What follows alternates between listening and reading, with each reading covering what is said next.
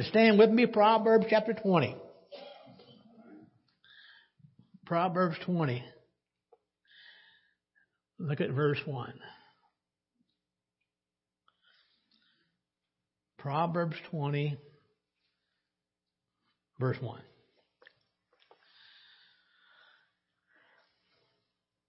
Wine is a mocker. Strong drink is raging. And whosoever deceived thereby is not wise. Father, speak to our hearts, and Lord, help us, God, as we make our way through your word today. Challenge us, Lord, to make sure we apply your word in the right way and interpret in the right way and draw us near to you in Jesus' name. Amen. You can be seated. The Christian and alcohol. How many know that's been a hot topic now over 2,000 years? Is it okay for the Christian to drink? Well, the Bible has a lot to say about that, about wine. The Bible tells us that wine appears to be attractive. It's red, it's sparkling, it's smooth. It's certainly smooth to the senses of our sight and taste. But eventually, the Bible says it's as devastating and as painful as a snake bite.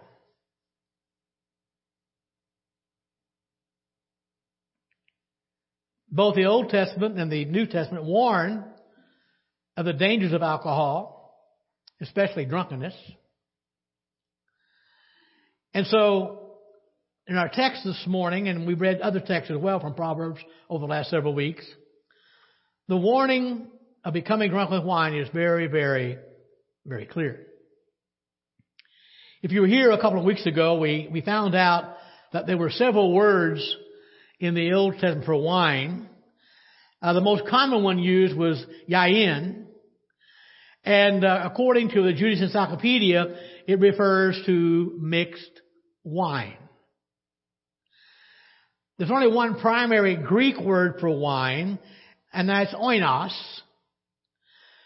But what's interesting is whether you had wine or something stronger than wine that was unmixed, the Bible says that all of these had the potential to be intoxicating. I'm convinced because that wine was so common in both the Old and New Testament times, the Bible gives a lot of warnings about drunkenness. By the way, anybody remember the time in your life where you didn't have running water in your home? Yeah. I remember the first house my parents rented. Well, actually, they lived there for my great-grandmother owned the house. And we had running water. It was a pump at the kitchen sink. And as long as you kept at least a little bit of water there to prime it with, you could have some running water.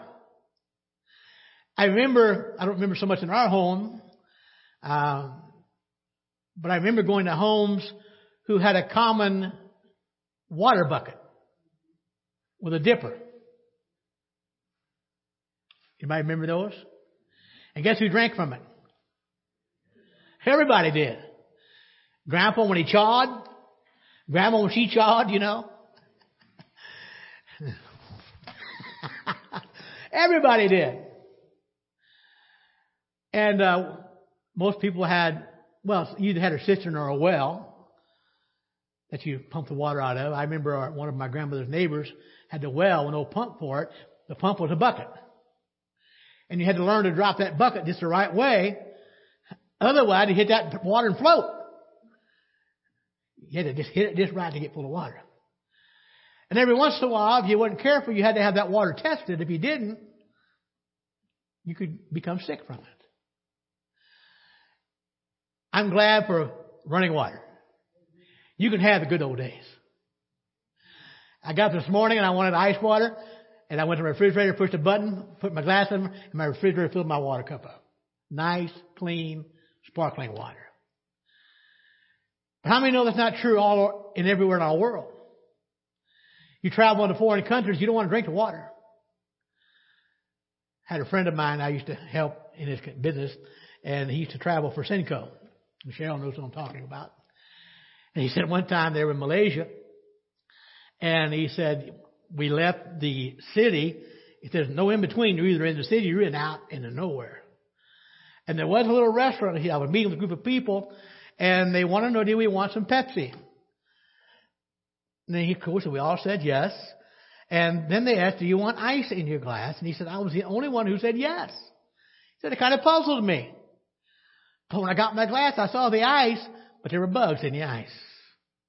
He said, I realized why they chose not to have ice with their Pepsi. And I want to remind you that one of the reasons that wine was so common in the Old Testament, excuse me, as well as the New Testament, the water wasn't always good to drink.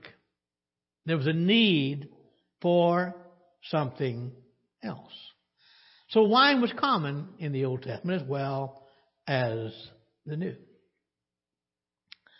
And I realize that what we've read even a few weeks ago and this morning, the Bible is very, very clear when it comes to drunkenness. And it's clear on the stand the Bible takes for people in leadership that they ought to stay away from alcohol because they have a responsibility before God, and they have a responsibility to make sure that they give and they render right judgments. So God says, don't do that. You're to teach the truth exactly, if you will, and accurately, and you're also to make sure you set a pure example. It's also interesting, we're talking about the issue of wine, and this applies in a lot of areas. The Bible says that you and I as Christians, we are to walk worthy. Jason's out in the back with the young people for Children's Church. That's the slogan of Trail Life. We are to walk worthy in our lives. Now we need to remember as Christians, God has chosen you and I. He sanctified us. He set us apart to be His representative, to represent Christ in this fallen world. And in light of that truth, we ought to live our lives worthy of the calling we have received. And folks, I want you to realize this morning, it's a privilege of being Christ's very own. I'm His child today, and so are you if you're born again. And we must always remember, no matter where we go, people are watching our lives. And my question is, can they see Christ in me? How well are you doing? How well am I doing as a representing my Savior, the Lord Jesus Christ? So Paul says to us, if we're going to walk in a worthy state, one of the things that means we don't allow ourselves to walk in any kind of an impaired state. I do not want to bring disgrace upon my God, on my Savior. Well, what about occasional drinking, social drinking? I think we would all agree that the Bible says drunkenness is a sin. Hardly any debate about that. But some would ask, what in the world is wrong with just an occasional drink as long as I watch myself and I don't become drunk? I'm glad you asked. According to the National Institute on Alcohol Abuse, as soon as someone takes a sip of alcohol, it starts to enter their bloodstream. The effects can be apparent in as little as 10 minutes. On average, now depending on how big you are and a lot of things, your body weight and so forth. But on average, 3 beers start to have an adverse effect on how you act and behave. What's also interesting, the more scientists learn about alcohol and the effects of it, the less enthusiastic they are even about occasional drinking. In 2018 in August, There was a study performed at the University of Washington School of Medicine, and they concluded this: there is no safe level of alcohol consumption. No safe level. They also said this: the health risks that come along with alcohol are massive. And they pointed to the fact that in 2016, more than 3 million deaths worldwide were because of alcohol use. So again, all that being said, if I avoid being drunk, if I just drink in moderation, have we done the will of God? Well, first of all, have you ever heard the phrase comparing apples with apples? My dad and I were in business together for quite a few years, and we would give estimates out. And we'd always tell the customer, we always liked it when they had an architect or somebody drew up a plan, and everybody bidding it got the same plan. Because you had to make sure you're bidding apples with apples. One of the last jobs I gave an estimate on that I didn't get was a large basement remodel. And my price was $5,000 higher. And when the other guy got the job done, the guy who hired him called me. And he wanted me to fix his mess. I said, you get what you pay for. He didn't use the same material. It was shoddy material. A lot of things went on there because he didn't compare apples with apples. But it's interesting that those who want to condone, those who want to say it's okay to consume alcohol as long as I don't get drunk. And most of those will say, you know what? People in Bible times, they drank alcohol. I mean, didn't they drink wine in the Old Testament? What's the answer? Yes. They drank wine in the New Testament? Yes. Well, the disciples drank wine. Jesus drank wine. So therefore, I can drink wine. But let's compare apples with apples. Luke chapter 7, look at verse 33 and 34. For John the Baptist came, neither eating bread nor drinking wine. Now, by the way, the Greek word is oinos. And you say, he hath a devil. The Son of Man came eating and drinking.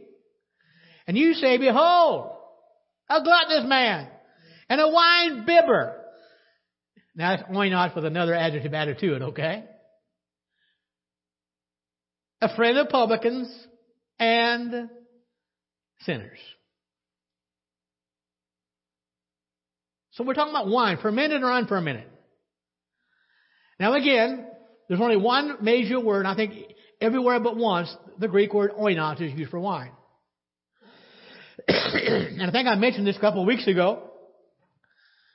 But oinos in the New Testament Greek can refer to two distinctly different types of juice from the grape.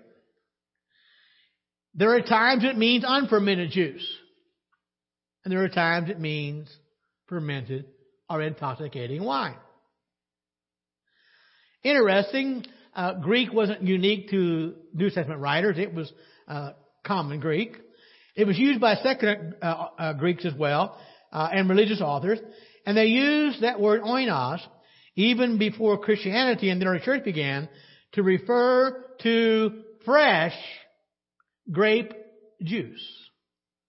They called it oinos. One Greek poet, Anarchon, 500 years before Christ, wrote this: squeeze the grape and let out the oinos, the wine. Squeeze the grape and let out the wine. Greek poet, physicist, Nicander, 2nd century BC, he writes of squeezing the grapes. and refers to the produced juice as oinos. That fresh juice was called wine. Papias, around AD 60 to 130, he was an early church father, and he mentioned that when grapes are crushed, they yield jars of oinos, jars of wine. A Greek papyrus letter dated AD 137 speaks of fresh oinos from the treading vat. Athenaeus, a Greek rhetorician and grammarian, around 200 AD, he speaks of a sweet oinos, a sweet wine, that does not make the head heavy. Fermented or unfermented.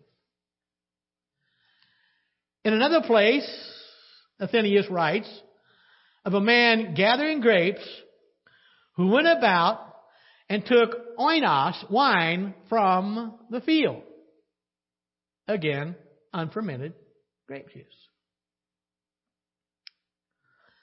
When the Jewish scholars translated the Old Testament into Greek, about 200 BC, they used oinos in translating several different Hebrew words for wine. And so the writers of the New Testament knew that the Greek word for wine, oinos, could either be fermented or it could be unfermented juice from the grape. So we see it in secular Greek, in the Old Testament, and we also find it when we examine New Testament verses, and we find out that oinos, wine, could either be fermented or unfermented. Ephesians 5:18, Jason had this verse in our bulletin this morning, if you saw that. Paul writes, "Be not drunk with wine, wherein is excess, but be filled with the Spirit." The Greek word is oinos. And there's no doubt about it, Paul is talking about fermented, intoxicating wine. Don't be drunk with that. Alcoholic wine. Revelation 19:15. "And out of his mouth goeth a sharp sword, that with it he should smite the nations, and he shall rule them with a rod of iron, and treads the winepress of the fierceness of the wrath of Almighty God." The oinos press. And so while Paul spoke about alcoholic wine in Ephesians 5:18, here in Revelation 9:15, Jesus is described as treading out the winepress. In fact, the Greek literally reads, he treads the winepress with oinos, with wine. I don't think I'm wrong here, but the juice that comes from the winepress is not fermented. It would simply be grape juice. Revelation 6, verse 6. "I heard a voice in the midst of the four beasts say, a measure of wheat for a penny, 3 measures of barley for a penny." But notice this. "See thou hurt not the oil and the wine," the oinos. So the oinos there in Revelation 6:6 refers to the grapes on the vine. And God says the angels don't destroy that. So we see that wine was used in different ways in the New Testament. So for the believers in the early church, they understood that wine, oinos, was a general word, and it could be used for 2 distinctly different grape beverages. It could mean fermented or unfermented wine. It's interesting, ancient Roman writers have also explained in detail various processes used in dealing with freshly squeezed grape juice, especially how to keep them from fermenting. This guy's name was called Eumelia, if I pronounce that correctly. He was a writer and specialized on agriculture. Here's what he said. He knew that grape juice would ferment if you didn't keep it cool, under 50 degrees, and keep it oxygen free. So here's what he wrote. That your grape juice may be always sweet as when it was new, thus proceed. After you apply the press to the grapes, take the newest, now the word is must, M-U-S-T, and that means a paste from squeezing the grapes, or the juice, fresh juice. Put it in a container that was called amphora. Bring it up, cover it very carefully with pitch, lest any water should enter it. Sink it in a cistern or pond of cold water. Allow no part of the amphora, the container, to remain above the surface. After 40 days, take it out, and it will stay sweet for 1 year. So what are they looking for? Ways to keep grape juice from fermenting. Another Roman writer, Pliny, 1st century A.D., he says this. As soon as the must, the grape juice, is taken from the vat and put into a cask, they plunge the cask in water till midwinter passes and regular cold weather sits in. Again, to keep it from fermenting. Another method to keep grapes from fermenting was to boil them into a syrup. And ancient historians actually refer to the product as oinos. It's a thick, paste-like syrup. And then they would later add water to it. One contributor to the Smith Bible Dictionary, his name is Canon Ferrari, he's a preacher of years ago, many years ago. He says this, the wines of antiquity were more like syrups. Many of them were not intoxicants. Many of them were not. The New Bible Dictionary tells us there were means of keeping wine sweet all year round. Fermented or unfermented.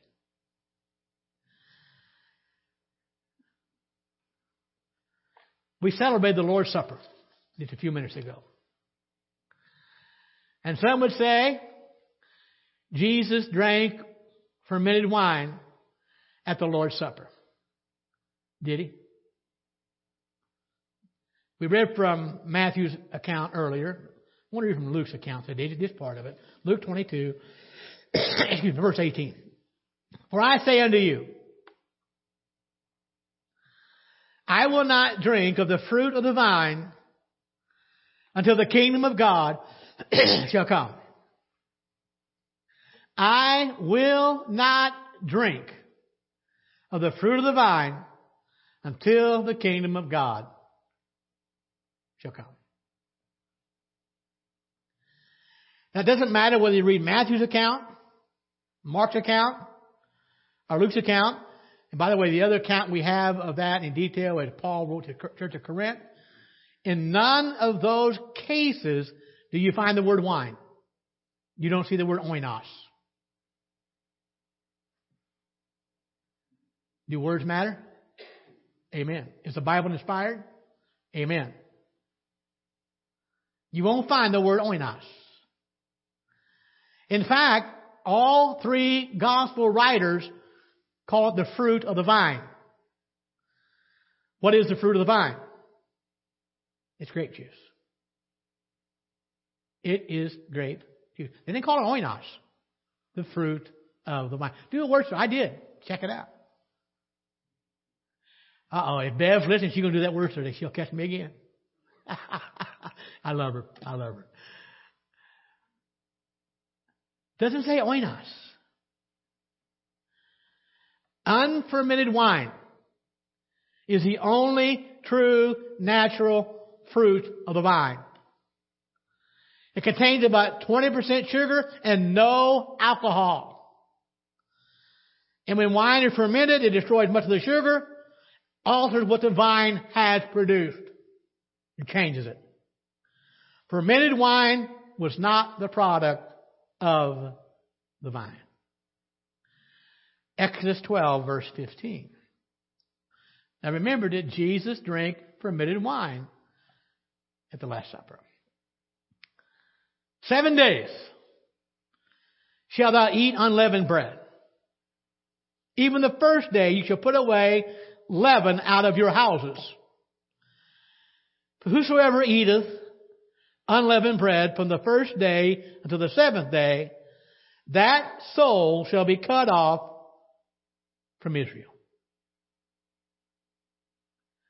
How many know that for the Jews, Passover was a sacred celebration? And there were certain steps they did. They called the Seder meal. There were 4 cups involved. But was it wine or was it grape juice? Now remember, when Jesus instituted the Lord's Supper, they had gathered together to do what? Eat the Passover. Amen? Now stay with me. And we just read a portion, but the Passover law in Exodus 12 prohibited during Passover week the presence or the use of suor, which was yeast. A word referring to leaven or any agent of fermentation. Now hold me. Now listen to me very carefully. Now this leaven, this suor in the ancient world, it was often obtained from the thick scum on top of unfermenting wine. They would take it and save it to make yeast out of. Verse 19, Exodus 12. 7 days there shall be, notice this, what? No leaven. How many understand the word no? You know. There shall be no leaven found in your houses.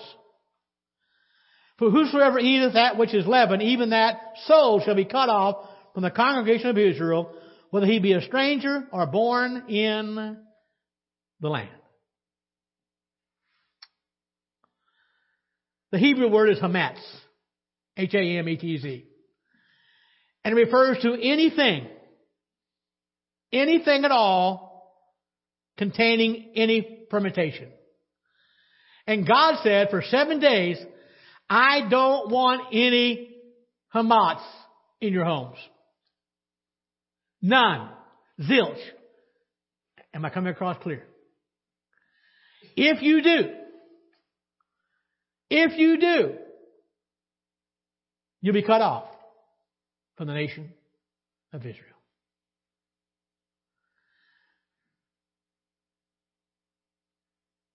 Amen. Clear as can be. So why? Why did God give that law? God gave that law, those laws, because fermentation symbolizes corruption and it symbolizes sin. Matthew 16, verse 6. Then Jesus said unto them, take heed and beware of the leaven of the Pharisees and of the Sadducees. Now, I'm still convinced the disciples were Free Will Baptists. They were thick-headed. They said, oh man, we forgot to bring bread. He knows it. And now he's talking about leaven. He's talking about the corruption of the Pharisees and the Sadducees. Leaven represents sin and it represents corruption. And God said, I don't want any in your house during Passover week. Matthew 5:17. Think not that I have come to destroy the law of the prophets. I am not come to destroy, but to fulfill. Jesus Christ, the Holy Son of God, the only begotten of God, He came into our world and He fulfilled the law in every point, every jot, and every tittle, every requirement. And I want to submit to you this morning, when Jesus began to celebrate what was supposed to be the Passover meal, He would have followed God's law for the Passover meal. He came not to do away with it, to fulfill it. And he would not have used fermented wine. Exodus 13:7. Unleavened bread shall be eaten 7 days, and there shall be no leavened bread be seen with thee. Notice this, next part. Neither shall there be leaven seen with thee in all of your quarters. Not going to tell you, I don't know how much clearer that could be. No leaven at all in your homes during Passover. Now, I must admit, to be honest, there has been a lively debate through the years, over centuries, among the Jewish rabbis and scholars of the New Testament as well, whether or not fermented products of the wine were allowed at Passover. Now, by the way, those who hold to a literal interpretation, a strict literal interpretation of the Hebrew Scriptures, especially Exodus 13:7, insist there was never any fermented wine in a Passover celebration, if you're obeying God's laws. And some Jewish sources affirm that the use of unfermented wine at Passover was common in New Testament times. It was the fruit of the vine. And according to Matthew, Mark, and Luke, it looks like on Thursday evening of the last week of his life, Jesus and his disciples, they entered Jerusalem in order to eat a Passover meal, to eat it in the sacred city.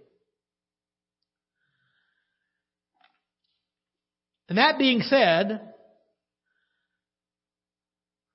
they came to eat the Passover, but it was then that Jesus took that wafer and the wine of the communion service, and he instituted that himself to do in memory of him. He took that unleavened bread and the unfermented wine. Preacher, I know what I just say. What did we just read? Do you think Jesus would have disobeyed the commandments of the Passover? There's no way. But understand, we got the unleavened bread, the unfermented wine of the Seder, and now Jesus takes that and he institutes the Lord's table. Leviticus 10:9. Do not drink wine, nor strong drink, thou nor thy sons with thee, when you go into the tabernacle of the congregation, lest you die. It shall be a statute forever throughout your generations. Now, we mentioned this a couple of weeks ago. God is speaking to the priest. He said, look, don't you even think about drinking before you go to the tabernacle. Don't do it. Don't you dare do it. Especially my priests. Hebrews 3:1. Wherefore, holy brethren, partakers of our heavenly calling, of the heavenly calling, consider the apostle, and notice this, the high priest of our profession, Jesus Christ. Now remember, in the Old Testament, fermented drink was never to be used in the house of God. In the Old Testament, the priests were not allowed to draw near to God in worship while drinking intoxicating beverages. And the Bible says that Jesus Christ is God's high priest of the new covenant for our sake. And if God wouldn't allow the high priest to drink in their service, do you think Jesus did? I doubt it. Now, by the way, most of us live our lives trying to condone what we want to do. No matter what it is, you'll find a way to do it. You'll find a verse. But I think I've blown some of these out of the water today. Amen. Let's talk about symbolism. The importance of symbolism. 1 Peter chapter 1, verse 18 and 19. Give me a minute, please. Give me 2. For as much as you know that you were not redeemed with corruptible things, silver and gold, from your vain conversation, your lifestyle, received by the tradition from your fathers, but with the precious blood of Christ, as a lamb without blemish and without spot. We believe the Bible teaches that the bread we ate this morning, the cup, represents the body of Christ. It's not literally the body, it represents its symbol of his body, symbol of his blood. The value of a symbol, hear me well, the value of a symbol is determined by its capacity to conceptualize a spiritual reality. Are you with me? The bread was unleavened because that bread represented the body of Christ. Did the body of Christ have sin? No. That's why the bread had to be without leaven.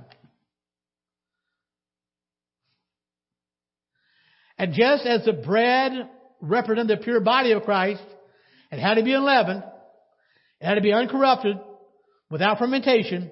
The fruit of the vine representing the blood of Jesus Christ would have been represented by a juice without being fermented. It can't work any other way. It simply doesn't make theological sense. If one had to be uncontaminated, so did the other. There's no way Jesus drank fermented wine at the Passover meal. 1 Corinthians chapter 5, verse 6 through 8. Your glorying is not good. Know ye not that a little leaven leavens the whole lump? Purge out therefore the old leaven, that ye may be a new lump, as ye are unleavened, for even Christ our Passover is sacrificed for us. Therefore, let us keep the feast, not with old leaven, neither with the leaven of malice and wickedness, but with the unleavened bread of sincerity and truth. So Paul warns us, put away all spiritual yeast. The fermenting agent, the malice of wickedness. Why? Because Jesus Christ is our Passover. So I want to leave with this thought this morning. It would be totally inconsistent with the goal of the spiritual requirement of the Lord's Supper to use something which was a symbol of evil, something made with leaven or yeast. So don't you tell me I can drink wine, intoxicating wine, because Jesus drank intoxicating wine at the Lord's Supper. I say no, he did not. But here's my final question. Why would you want to take a chance? Why not do as Daniel did? Draw a line in the sand and say, I'll not be defiled with the king's wine or his food. I want to live a life that glorifies God. Let's stand together.